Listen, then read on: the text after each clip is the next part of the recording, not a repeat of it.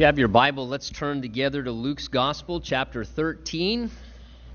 And as we're turning in our Bibles, if you need a Bible to follow along with us this morning as we study God's Word, we do have some. We'd be happy to bring one over to you. Just hold your hand up, and the ushers be happy to give you a Bible to follow along in God's Word with us this morning. Just hold your hand up, and they'll bring one over to you.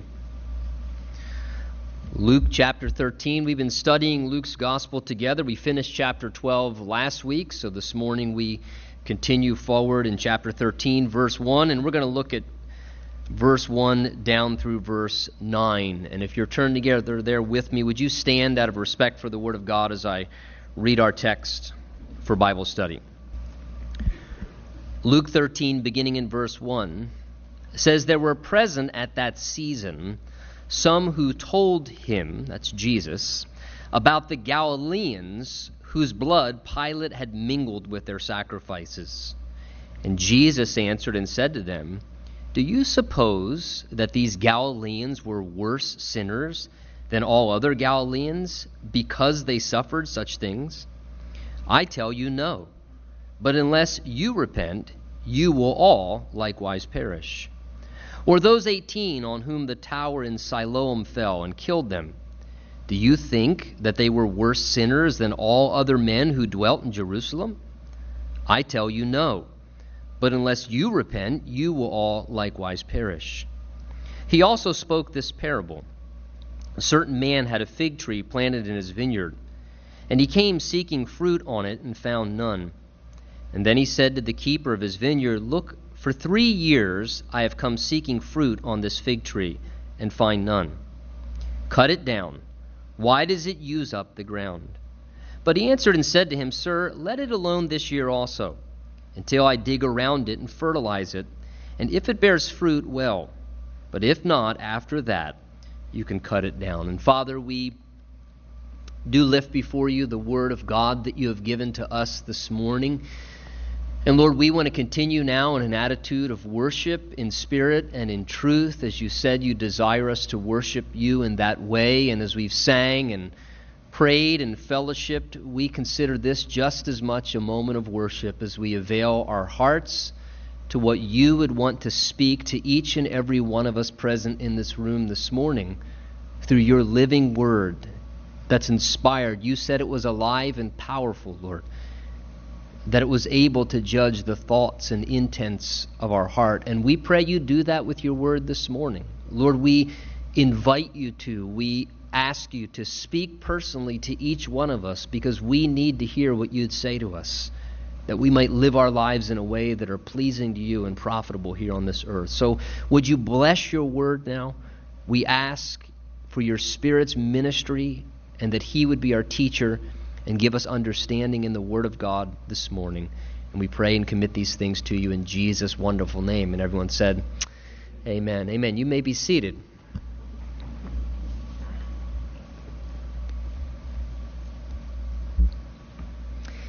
You know, perspective is basically the way in which we view something. And I have found in my own life, and probably you have seen as well, that everybody has the potential to have a wrong perspective on occasion. That is something we can all be guilty of. Having a wrong perspective, having a wrong perception on a person, on a matter, on a situation. We can all be very guilty of that at times in our lives. And you'll see this morning as we go through this next section of Scripture together that we find Jesus really dealing with wrong perspectives. We'll find in this passage here that Jesus reveals, even kind of rebukes a little bit, some wrong perspectives that he saw among people in that day. He'll deal with wrong perspectives about other people and how we can have wrong perspectives towards other people. He addresses how we can have a wrong perspective about ourselves sometimes, and even ultimately how we can, as human beings, even at times have a wrong perspective about God and about what God is really like. Now look with me again back in verse 1 as we go into this. It tells us that there were present at that season some who told Jesus, it says, about the Galileans whose blood Pilate had mingled with their sacrifice. So take note here. As the scene opens up, it shows us a group of people, a few individuals who apparently feel led to come to Jesus simply to give him a report about the events and the details that were going on in the lives of other people. That's exactly what verse 1 shows us. There were some, it says, who came and told him about the Galileans whose blood Pilate had mingled with their sacrifices. So the scene opens with a group coming to Jesus and sharing with him some details about a story and event regarding some other people. Apparently, they felt that they kind of needed to be informants, that they needed to come to Jesus for whatever reason. It doesn't tell us, but the way Jesus responds, I think we begin to see that he recognized what their intentions were under the surface. But they come to Jesus kind of feeling the need to be informants just in case maybe Jesus was not aware of these events that had happened or these issues or facts in this given situation. And we'll see as we go through this story together that Jesus was not real impressed or really very appreciative of their compelling need to be informants, to give a report about the activities or the situations in regards to the lives of other people. In fact, we'll see he'll actually reprove them right away for their wrong perspectives towards these people and their wrong perceptions that they had in their hearts towards why these events were happening and what was going on in this situation. And let me just say this by way of a bird's eye perspective moving into this. Though I'd agree that there is at times a genuine need maybe to share things with people in a particular situation and special circumstances, I really think we need to be careful and more than that, prayerful in regards to doing these kind of things on occasion, because more often than not, typically being an informant or a reporter of some sort, many a times, more often than not, it's not healthy and it's usually not a very productive thing. And I think we need to be careful on occasion. Instead of being so concerned about others and becoming a reporter in some sense, as we all can do on occasion, it would probably for most of us be a lot better to just spend a little more time, effort, and energy being a little more concerned about ourselves and maybe how we're doing and where we're at, and giving more attention and focus to that, rather than feeling in some way we need to come and share something about what's going on in someone else's life or become, in essence, a Christian tattletale. And we can all do that. Many times we couch it in very spiritual ways. Hey, I want to share something with you so you can pray for this person. And we can all be guilty of that. I can tell you very candidly, in 14, 15 years of pastoral ministry, it's astonishing how guilty as Christians we can become of being little Christian tattletales. And being a pastor, many a times, I see and experience that a lot. It's the same way what do children do? If you've raised children, you have kids in your household, they come to you as dad or they come to you as mom, and what do? They tattletale on their brother or sister.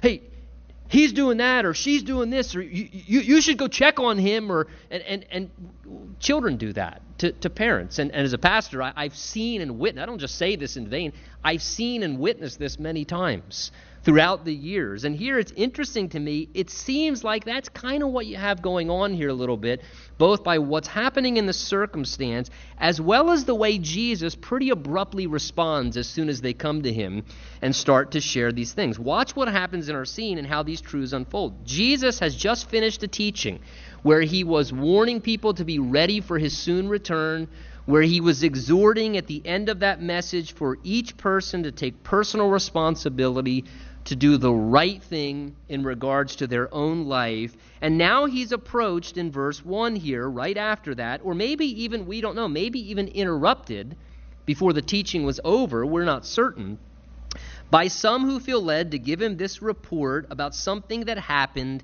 and those who were involved in it. And we find them coming here to Jesus, informing him of some details, and Jesus, knowing all things, take notice, as you see the story unfold, he discerns that not only are they informing him about some facts or details about some people and some individuals and events that happened, but Jesus, knowing all things, discerns that they're also inferring something by what they're telling him. And Jesus, seeing the hearts and the minds of individuals very clearly in his response, indicates, as the way he answers them, that he knew that they had speculated some things regarding these events and these particular individuals they're reporting on, and that they had come to some conclusions and were speculating certain things, and that the reason they were, in essence, even telling him this was partly that they were also trying to infer something by what they were reporting about. That they were trying to refer and indicate that potentially it meant something. That's why, notice verse 2, Jesus says there, do you, circle this word, suppose? They tell him, all they do is just share a little bit of facts. And the first thing Jesus says, he answers is, do you suppose that those Galileans were just worse sinners because they suffered? In other words, do you suppose this just because this happened in their lives? And then again in verse 4, without even addressing it, he brings up the subject regarding the deaths that happened at another event at the Tower of Siloam. And Jesus there says, do you think, in other words, he realized what they were thinking, do you think that the reason this happened is because this or that was going on in their life? And he recognized they had drawn a conclusion from their perspective, and they have observed and knew some details, and therefore they were supposing certain things about certain people. They were thinking certain things in regards to their own observations. And this is also something, again, as I said, we can be very quick to do. We're very prone to this by nature. We make personal observations, and then we go straight to human speculation. It's just our nature. It's our tendency in what we do. We assume and suppose things. And in the scene, whether Jesus knew it or not, they inform him in verse 1, it tells us, about a tragic event that had happened, where some Galilean people were brutally murdered, it tells us, verse 1, by Pilate, and the very bloodshed of those murders was apparently mingled together somehow with the blood of the Jewish sacrifices on the altar in that day. And that would be utterly sacrilegious to a Jew. That would be completely disgraceful. Now, we have no record in Scripture of the exact event that verse 1 is referring to give us further details. We do know from history and historians that Pontius Pilate, the Roman governor in that day, did not get along with the Jews at all. In fact, there was tremendous resentment and animosity. Pilate was very insensitive to the religious convictions of the Jews in that day. For example, he would purposely bring Roman symbols into Jerusalem just to infuriate the Jews. And he would put up, ensigns and emblems of the Roman government and Caesar there in the holy city Jerusalem and in the temple. And this would just infuriate the Jews as he would bring these signs and symbols in. And Pilate threatened to kill any protesters. And many of the Jews were willing to die because of their convictions. Now, it's very possible, some believe this bloody atrocity referred to here in verse 1 actually refers to a time when Pilate in history sought to build this aqueduct there in Israel in that day, and he actually appropriated money from the temple treasury in Jerusalem to help finance this aqueduct. So he appropriated temple money that was to be used for God's purposes in their worship gatherings to finance this sort of political decision to do a little bit of road work and so forth in the culture in that day. And as would be expected, there were angry Jews in protest. And they protested what Pilate was doing as their leader in that day. So Pilate had soldiers in civilian clothes sink themselves in the midst of the crowd, covering themselves up in the middle of a mob, and having concealed weapons. At a certain point, this angry massacre breaks out to kill those in protest, and it gets out of hand. And innocent lives are lost, and just this angry mob begins to unfold, and there's bloodshed that's quite extensive. Now, there were many Jews, though they did not agree and like Pilate, at the same token, did not agree that protesting was the right idea. And so when this atrocity happened and this blood was shed, they didn't see causing bloodshed as a good situation to handle what was happening either. Remember, outwardly in verse 1, they're just telling Jesus about some facts and some events that happened. We don't know if they're trying to point to the Galileans or to Pilate, but Jesus can always see the thoughts and motivations of every heart and every mind. And he sees exactly what they're inferring by the events that they're describing and the people they're reporting on. And note, Jesus does not address their comments by adding his opinion to the event whatsoever, which is probably what they were looking for. Instead, what we find is Jesus identifies their own mindset, and he challenges them regarding the condition of their own heart and the perspectives that they had developed towards these other people. That's why in verse 2 he says, do you, and you should circle the word, suppose. Is this what you're supposing, Jesus says? Is this the conclusion that you've drawn regarding those Galilean people? Regarding the events that happened and what your perspective is towards them? Is this what you're supposing? And he says, because, you should underline, because they suffered such things? Do you suppose this about them because you know this about them? Is that what you're doing, Jesus says? And he's addressing what he could see. Apparently these informants assumed a particular Galilean people must have suffered and died at the hands of Pilate because they were wrong and guilty before God. So God just allowed them to get judged. And God just allowed them to die and suffer. That was the reason why, apparently, they believed these people had suffered these consequences. He says, are you supposing these Galileans were worse sinners just because they suffered such things? Is that what you're supposing, Jesus says? He supposed that that had happened because they had done something wrong. Now, what he recognizes is they were much like Job's counselors. Remember the Old Testament, the book of Job, and what were Job's counselors doing? They watched Job begin to suffer, and they drew conclusions and supposed that they saw Job suffering, that they instantly suspected that he must have undealt with sin, and therefore he was just under God's judgment. And you find nothing new under the sun. Knowing what they suppose, look how Jesus answers them in verse 3. He says, listen, I tell you, no.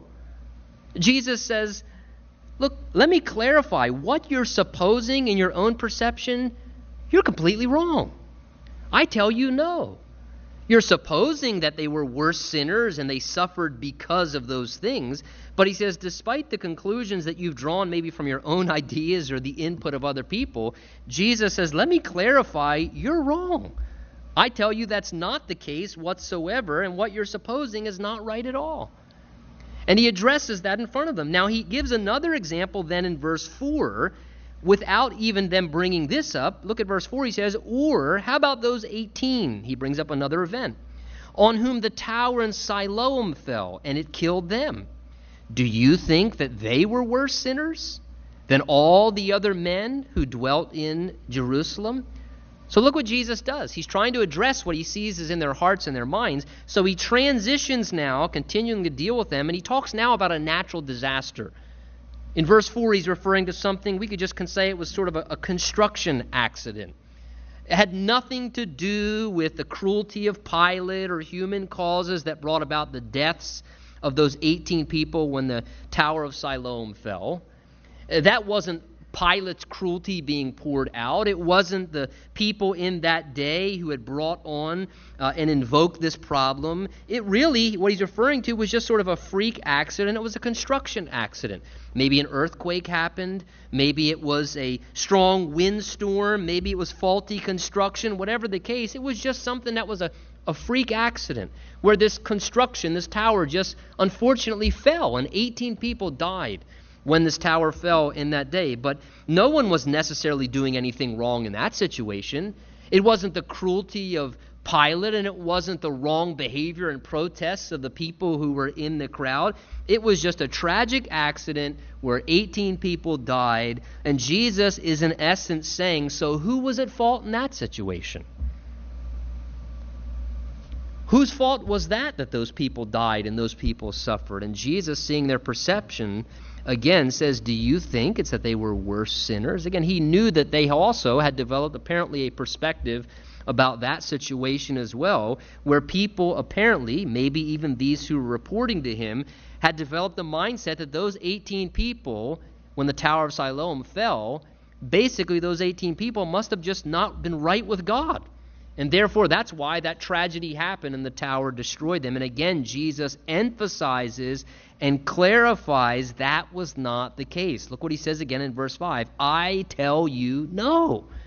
That was not the case, Jesus says. Again, Jesus is emphasizing that was not the cause behind what happened. He's saying it was not an act of God's judgment.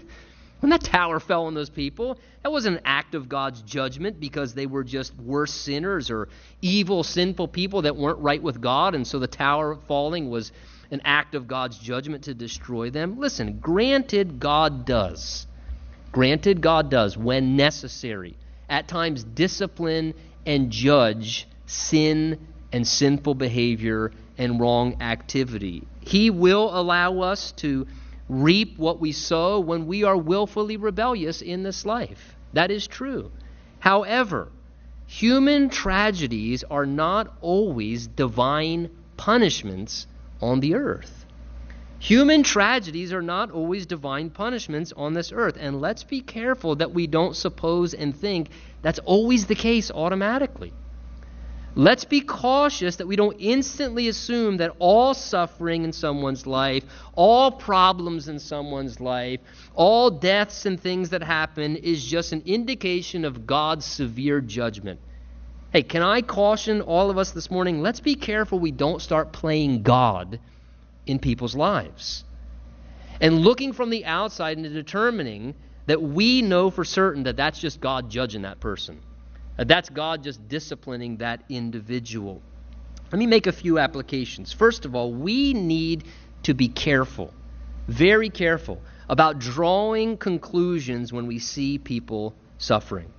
Speculating and assuming like we do sometimes when we watch maybe somebody going through a problem, maybe a financial problem, or maybe it's a health problem, or maybe it's a family problem, or a relationship, or just difficult circumstances. We need to be careful that we don't instantly assume and automatically suppose from what little limited information we often have that the reason why is, well, they just must be making wrong decisions.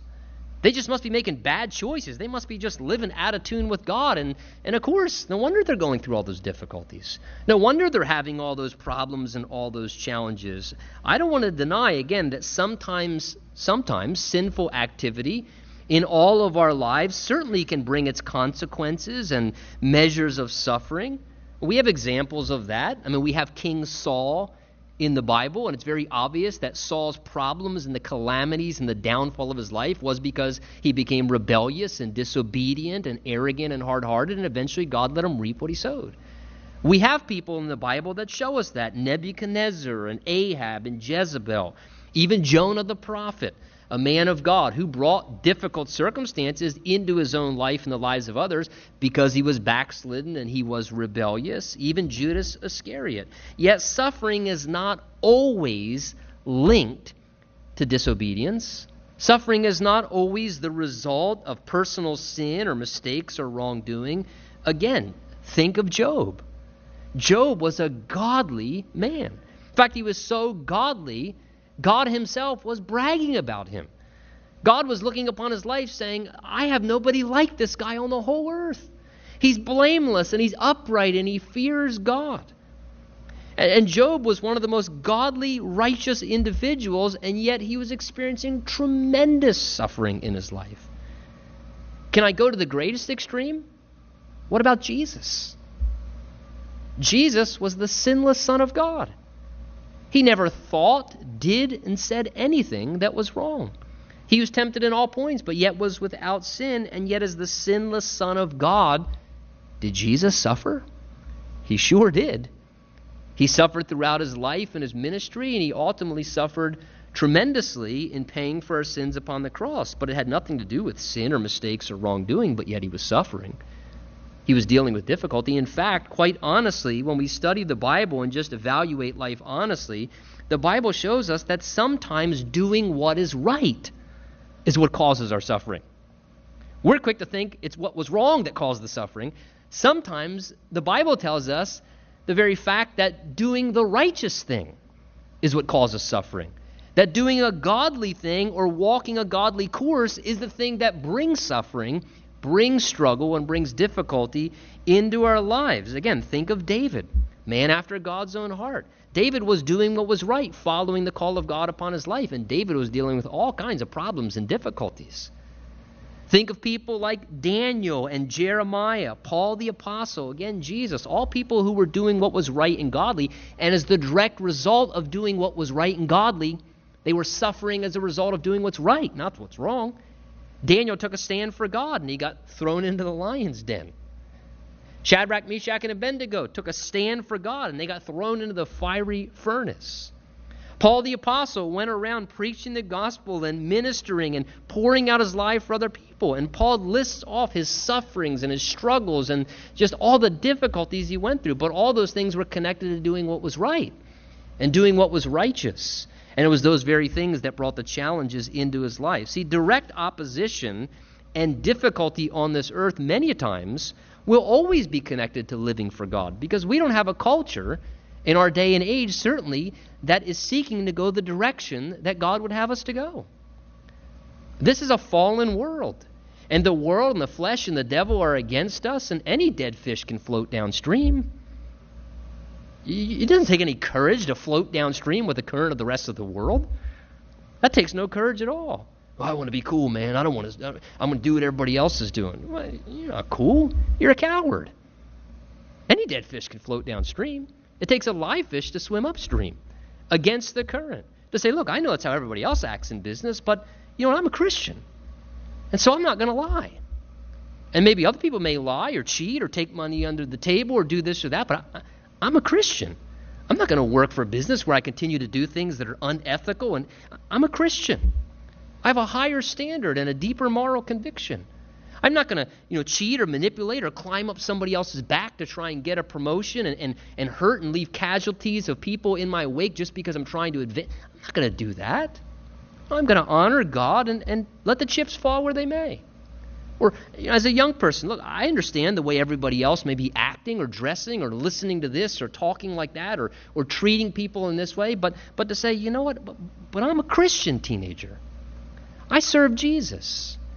And I'm not ashamed that I'm a Christian teenager. So if that means that I deal with a little bit of challenge in my school system or from my well, then you know what? Hey, it's nothing in comparison to what Jesus suffered for me. And God help us to have the boldness and the conviction in our lives to realize that sometimes doing what's right can be the very thing that causes challenge and difficulties. Again, we have verses like 2 Timothy 3:12 that says, all those who desire to live godly in Christ Jesus will suffer persecution. Interesting. All those who desire to live godly will suffer persecution. In other words, I actually don't deal with that much difficulty. I don't get much resistance. I've been a Christian. I've never had persecution. I've never had any tension, never had any resistance. Well, Paul says, those who desire to live godly in Christ Jesus. In other words, he's saying, if you seek to live godly in your walk with Jesus Christ, not just, get your eternal destination ticket from Jesus and then just sort of float your way then into eternity and just be a stagnant Christian and say, hey, I know I'm going to heaven, but I don't want to make any waves in the world. Then he says, okay, well, if you're not living godly, you probably won't get resistance. But if you're getting some resistance spiritually, the Bible says, hey, praise the Lord, you must be living godly in Christ Jesus, because you're going against the current a little bit, and therefore you're getting a little resistance, and it becomes really a badge of honor. And it's an indication that sometimes suffering can be the result of doing the right thing, not always the wrong thing. And suffering in general is just a part and a process of this life and this world in a fallen condition. People will get hurt. People are going to be mistreated on occasion. People are going to get sick, and people are going to struggle at times in this life. And listen, the last thing suffering people need during the time of their difficulty, when they're going through hardship, is for us to instantly suppose that they deserve what they're getting.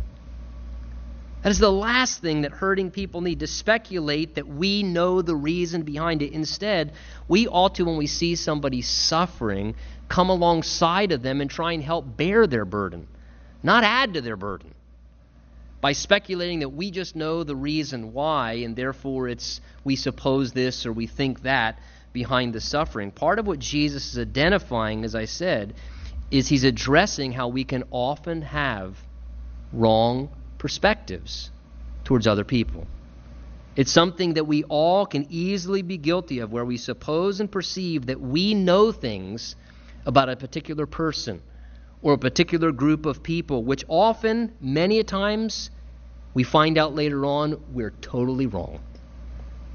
Who would not be the first to admit this morning that maybe we had a perspective towards someone and we believed it for a while, and then events unfolded or we got to know somebody on our own, and then we found out I was totally off base. In fact, I'm pretty embarrassed that I listened to what other people told me about that individual and treated them that way. Or I'm pretty convicted that I just developed this perception because of what I saw or what limited information I knew, and I had this perception or perspective towards this person, and come to find out I was completely in error. We need to be careful of this sinful tendency. And I would ask you this morning, be honest with yourself. Are you doing that right now? Is there somebody in your life, somebody in your job, somebody in the body of Christ that you're doing that with? The Bible that we read tells us in 1 Corinthians 13 that love believes all things, and it hopes all things. It doesn't suppose, it doesn't think. It believes all things and hopes all things until it sees clearly otherwise, or it asks to clarify, is this the truth, rather than just supposing something in regards to what we see or know. And Jesus here pretty quickly goes to the heart of the matter and says to them, hey, is that what's happening? Are you supposing these Galileans were just worse sinners, and because that's the reason why they suffered and died? Are you supposing those people that died in the Tower of Siloam, that happened because they were worse sinners than other people in that day, and God, as an act of judgment, was just bringing down his hammer and gavel upon them? Another thing I think Jesus shows us here is that we can also have wrong perceptions not only about others, but we can also have wrong perspectives about ourselves. We can all have a wrong perspective about ourselves. Notice the repetition of Jesus' answer in verse 3 and again in verse 5. And notice he's very repetitious for emphasis. He says there, I tell you no about what you're perceiving about others, but then he says, but unless you repent. Notice where he brings his attention back to. I'm telling you, no, that's not the case, what you're believing about others. But he now shifts their focus and says, but unless you repent, you will all likewise perish. And he says the same thing in verse 3 and 5 for emphasis. In other words, he's shifting their attention and he's shifting their focus from thinking about the sinfulness of other people and trying to force them to recognize and to remember to the fact that they are sinners themselves. That's why he says 2 times, but I tell you, unless you repent. You're worried about them and their sinfulness. And Jesus says, I tell you, unless you repent, you also will experience consequences. And Jesus wants them to confront the reality of their own personal sinfulness before God. To remember and reflect upon the fact and not overlook that they themselves had just as much need of repentance as every other breathing soul on the planet.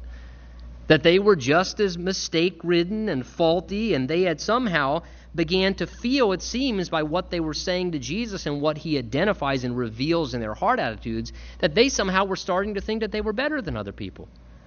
Jesus says, you think they're worse sinners? Worse sinners than you, he's trying to say. Do you think they're worse sinners?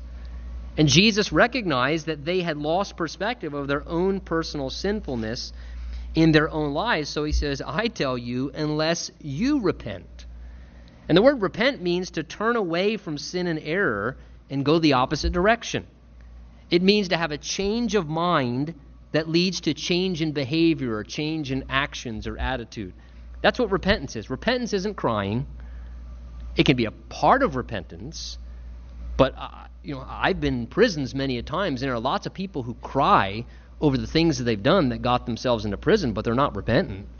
They're sad they got caught, and they're upset now they're dealing with the consequences, but it doesn't necessarily guarantee that they're repentant.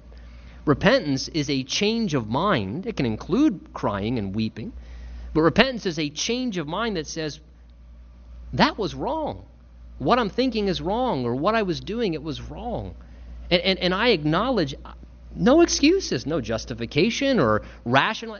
It was just wrong. I'm wrong. And therefore, I want to turn around and do what's right. You can repent without ever crying. You can repent without even telling anyone you're repenting. The Bible speaks of the fruits of repentance. In other words, repentance is something that's seen. It's not something we talk about.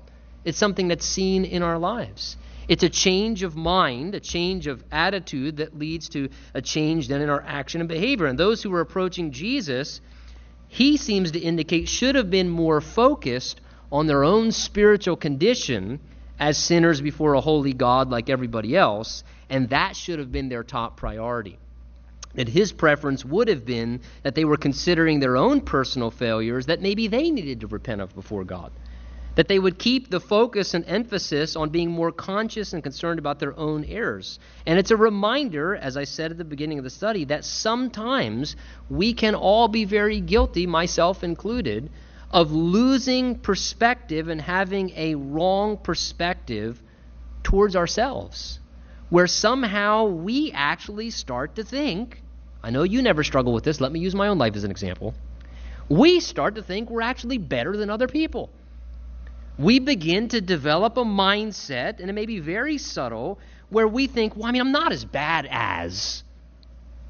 And we may not even say it out loud, but the mental rationalizing in our mind is we're comparing ourselves to, this person who's a cruel dictator in a foreign country, or the person out there who's pushing drugs to 10-year-olds, or this person who, in comparison to them, I'm a saint in comparison to them. Oh, you're not a saint unless you're in Jesus. You're a sinner in the hands of a holy God that is just as evil and wicked as everyone else like I am. The only thing that makes us righteous is Jesus. The only thing that we lack that other people, maybe who are doing more gross and horrible things are, is we just, by the grace of God, have lacked the opportunity to do what they've done. And by the grace of God, he restrained us from maybe going to that distance in our own sinfulness. And we can forget our own sinfulness before God and the fact that we all need to be repentant of our failures, that we are all equally sinful before a holy God. The Bible says that there is no difference. We all sin and we all fall short of the glory of God. There's no difference. There's a quality in our own mistake-ridden sinfulness in our lives. We all, like sheep, have gone astray, and we all justly deserve eternal punishment in hell. It's what we justly deserve for our sin and our offenses in thought, word, and deed against a holy God. And therefore, recognizing that every person must come to a place and time in their own life where they themselves, believing those things to be true about their own sinfulness and what God has provided for salvation, where we, recognizing we are a sinner, personally repent of our own sinfulness and receive by faith Jesus Christ as our Savior for our sin.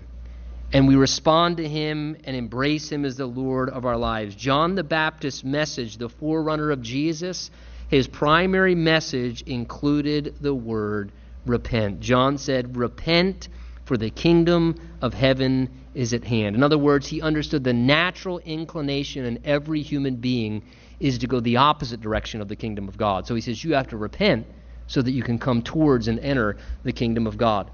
Jesus himself, Mark 1, verse 14 and 15, it says, now after John was put in prison, Jesus came to Galilee preaching the gospel of the kingdom of God and saying, the time is fulfilled and the kingdom of God is at hand. Repent and believe in the gospel. Repent, turn around. I've been wrong. I thought that I'm okay and good enough to go to heaven on my own. I'm not a sinner. And Jesus says, no, you have to come to the place where you realize I am just as much a sinner as every other person on this planet, and I do deserve, justly, to go to hell and be punished unless God forgives my sin. And I do believe that the only person who can forgive my sin is the one who died for my sin, which is Jesus. The church didn't die for my sin. A pastor didn't die for my sin. A priest didn't die for your sin. Jesus died for your sin. And we have to come to that place where we realize, setting aside our own old ideas or even maybe wrong religious ideas that we held, hey, I need to repent of my sin and I need to receive Jesus personally myself as my own Savior, to ask him to wash away my sins. And this morning, let me say this. If you've been living with a wrong perspective towards yourself, hey, that's okay. But if God's opened your eyes and he's allowed you to see and recognize these spiritual realities, listen, today is the day to resolve what you've now recognized spiritually. It took me a while to recognize it. I had a friend who became a born-again Christian, and for 2 years he shared the Lord with me and tried to explain what it meant to have a relationship with Jesus. And for 2 years, I was his greatest persecutor.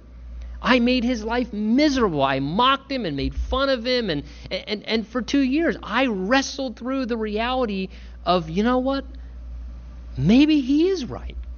And maybe it is true. And maybe I'm wrong. And it took me having to be humbled by God to recognize I'm the one that's been wrong. And I need to repent. And I need Jesus myself. And I need Jesus to save me and to forgive me. That's why Jesus says in verse 3 and 5, unless you repent, you will all likewise perish. Now the wonderful thing is this, John 3:16, Jesus said what? For God so loves the world that whoever believes in him shall not perish but have everlasting life. God so loved the world, Jesus says, that he gave his only begotten Son, so that whoever believes in him won't perish but have everlasting life. God's made a provision in a way for us not to perish eternally, but to have forgiveness and access to heaven. Peter says this in Acts 3:19. Peter says, repent therefore and be converted, that your sins may be blotted out, so that times of refreshing may come from the presence of the Lord.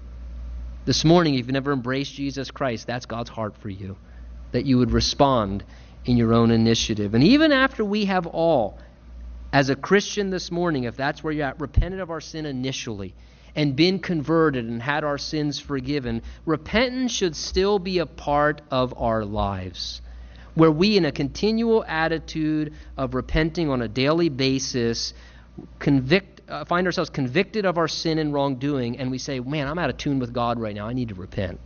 The times in our lives where we think wrongly or I have a wrong attitude, and the Holy Spirit convicts me of my attitude or my wrong mindset, and I need to repent of that and say, Lord, my attitude was wrong.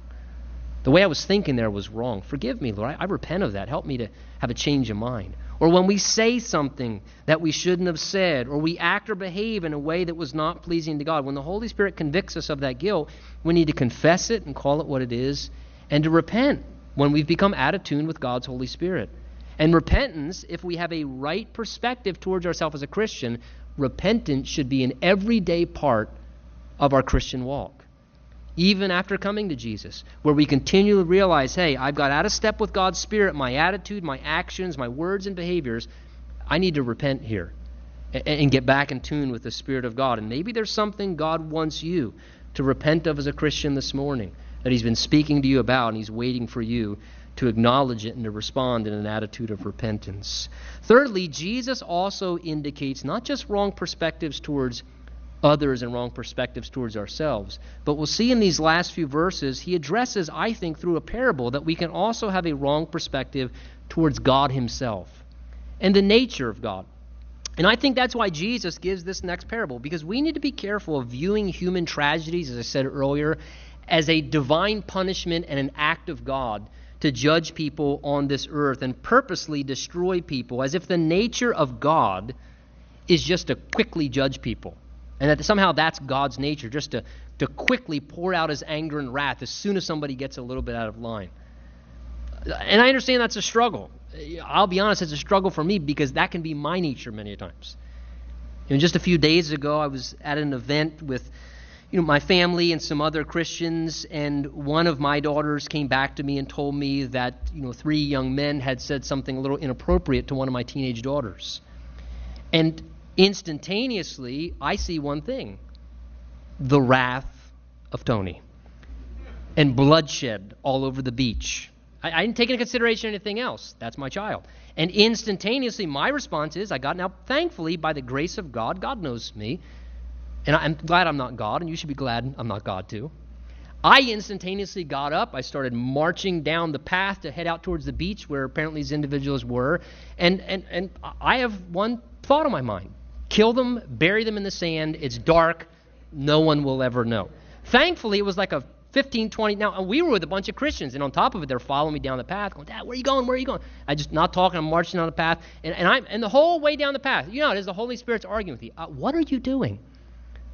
I'm going to kill some people. What am I doing? You can't do that. Listen, you go stay back there. I'll talk to you when I'm finished. And you're arguing with the Holy Spirit, and you're walking down there, and he's saying, listen, it's going to look real great. New pastor in town, kills 3 individuals, unsuccessfully buries them in the sand. And here you are in prison on the front page of the newspaper. But that's our attitude. We instantaneously, somebody makes us mad, we're ready to judge somebody. That's our human nature. Sometimes we carry that idea over, and we think that's what God's like.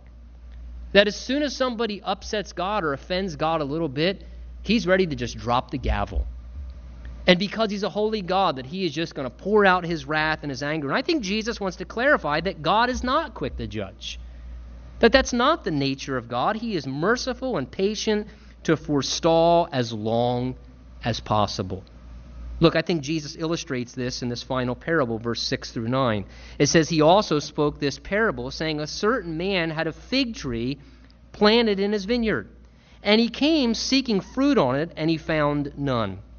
So he said to the keeper of his vineyard, look, for 3 years I've come seeking fruit on this fig tree, and I find none. Cut it down. Why does it use up the ground?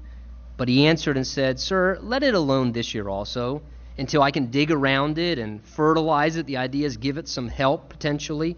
And if it bears fruit, well. But if not, after that, then you can cut it down.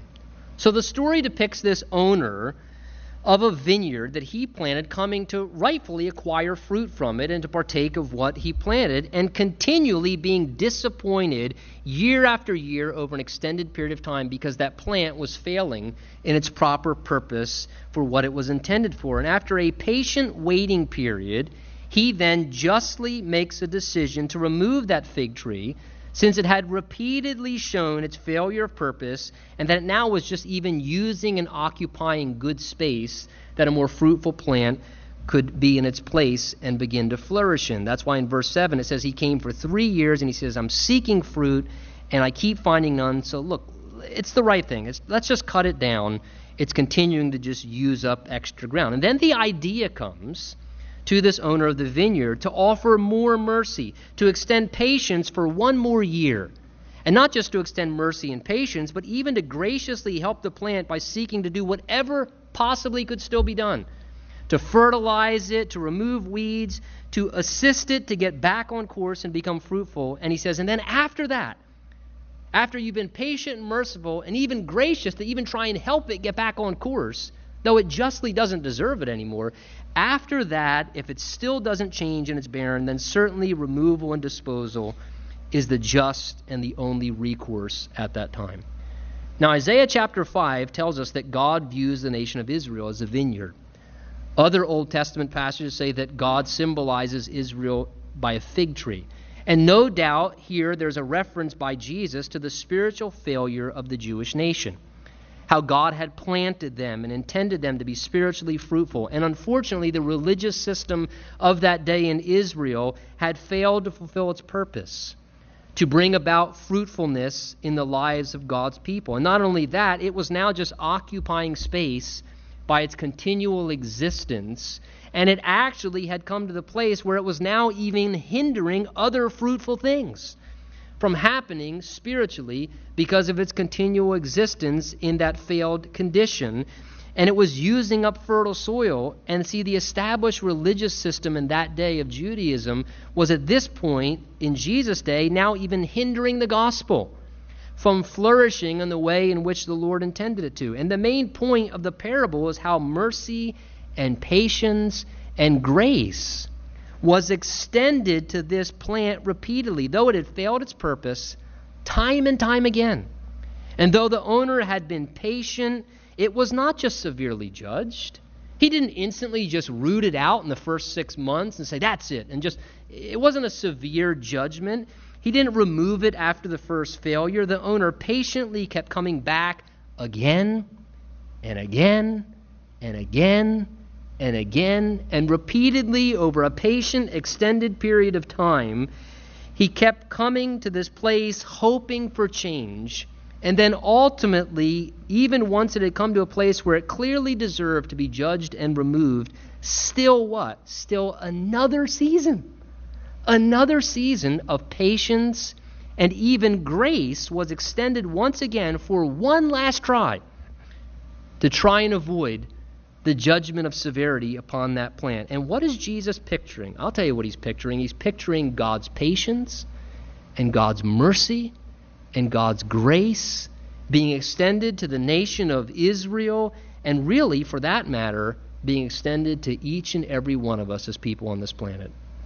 And how God, though people supposed and thought that God just abruptly judged people, and as soon as they were sinners, that He would just kill them or destroy them or eliminate them and bring judgment, that the reality is that God is very patient. God is long-suffering. God the Bible says, doesn't desire that any would perish. The Bible tells us that God takes no pleasure in the death of the wicked. And even when people are in a place where they justly deserve to bring about God's judgment upon their life, let's be honest, does not God extend repeated opportunities for people to have more time, another chance?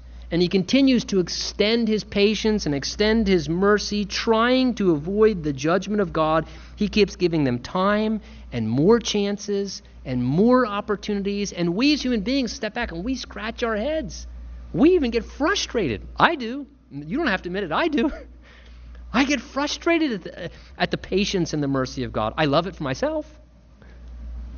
I don't like it for you so much, but I sure like it for myself. And God doesn't quick and severely judge. He even gives multiple opportunities. And then on top of that, he even extends measures of grace. He extends measures of grace to try and help people repent, to help them be restored, to help them to get back on track. Listen, if we embrace God's open opportunity for repentance. The problem is sometimes people never embrace God's opportunity. And they persist in their rebellion, and they persist in their sin, and they only bring what's just ultimately upon themselves. It tells us in 2 Peter chapter 3, verse 19, the Lord is long-suffering towards us, not willing that any should perish, but that all should come to repentance. Listen, this morning, perhaps you have failed.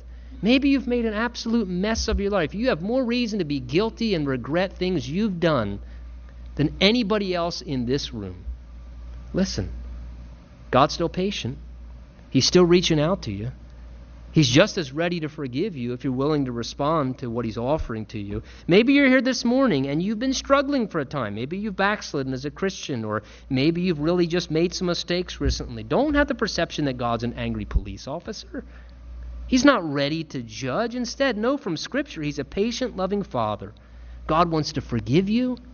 He wants to cleanse you. He wants to help reconcile what's wrong in your life. He wants to offer you mercy and grace and give you again an opportunity to rediscover your purpose, to protect you from destroying yourself and wasting your potential, and becoming a fruitful, blossoming follower of Jesus the way God intends you to be. I love Jeremiah 29:11, and many people fail to recognize the context. Jeremiah 29:11 was a verse when the nation of Judah had failed God miserably. They had repeatedly turned away from God. They were in rebellion for years, and they were then struggling and dealing with the consequences as the result of their rebellion against God. And in that rebellious, fallen condition, God says to them, Jeremiah 29:11, "For I know the thoughts I think towards you, says the Lord, thoughts of peace and not of evil, to give you a future and a hope." Listen, this morning, please know that is the right perspective of God. That even at our moments of greatest failure, when we are at our worst, God's thoughts, don't believe the lie, God's thoughts are not to harm you, to destroy you. God's thoughts towards you is He wants to see you experience His peace as you come into right relationship with Him. And He says, man, I have such a future for you. I'm hoping such incredible things for you still. Would you please stop being stubborn?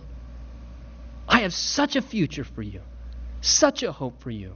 I don't care how many times you failed. I knew you were going to fail. I have hope for you. I have a future for you. And he just waits for us to turn and to respond to what he's extending towards us. Shall we stand? Let's pray together.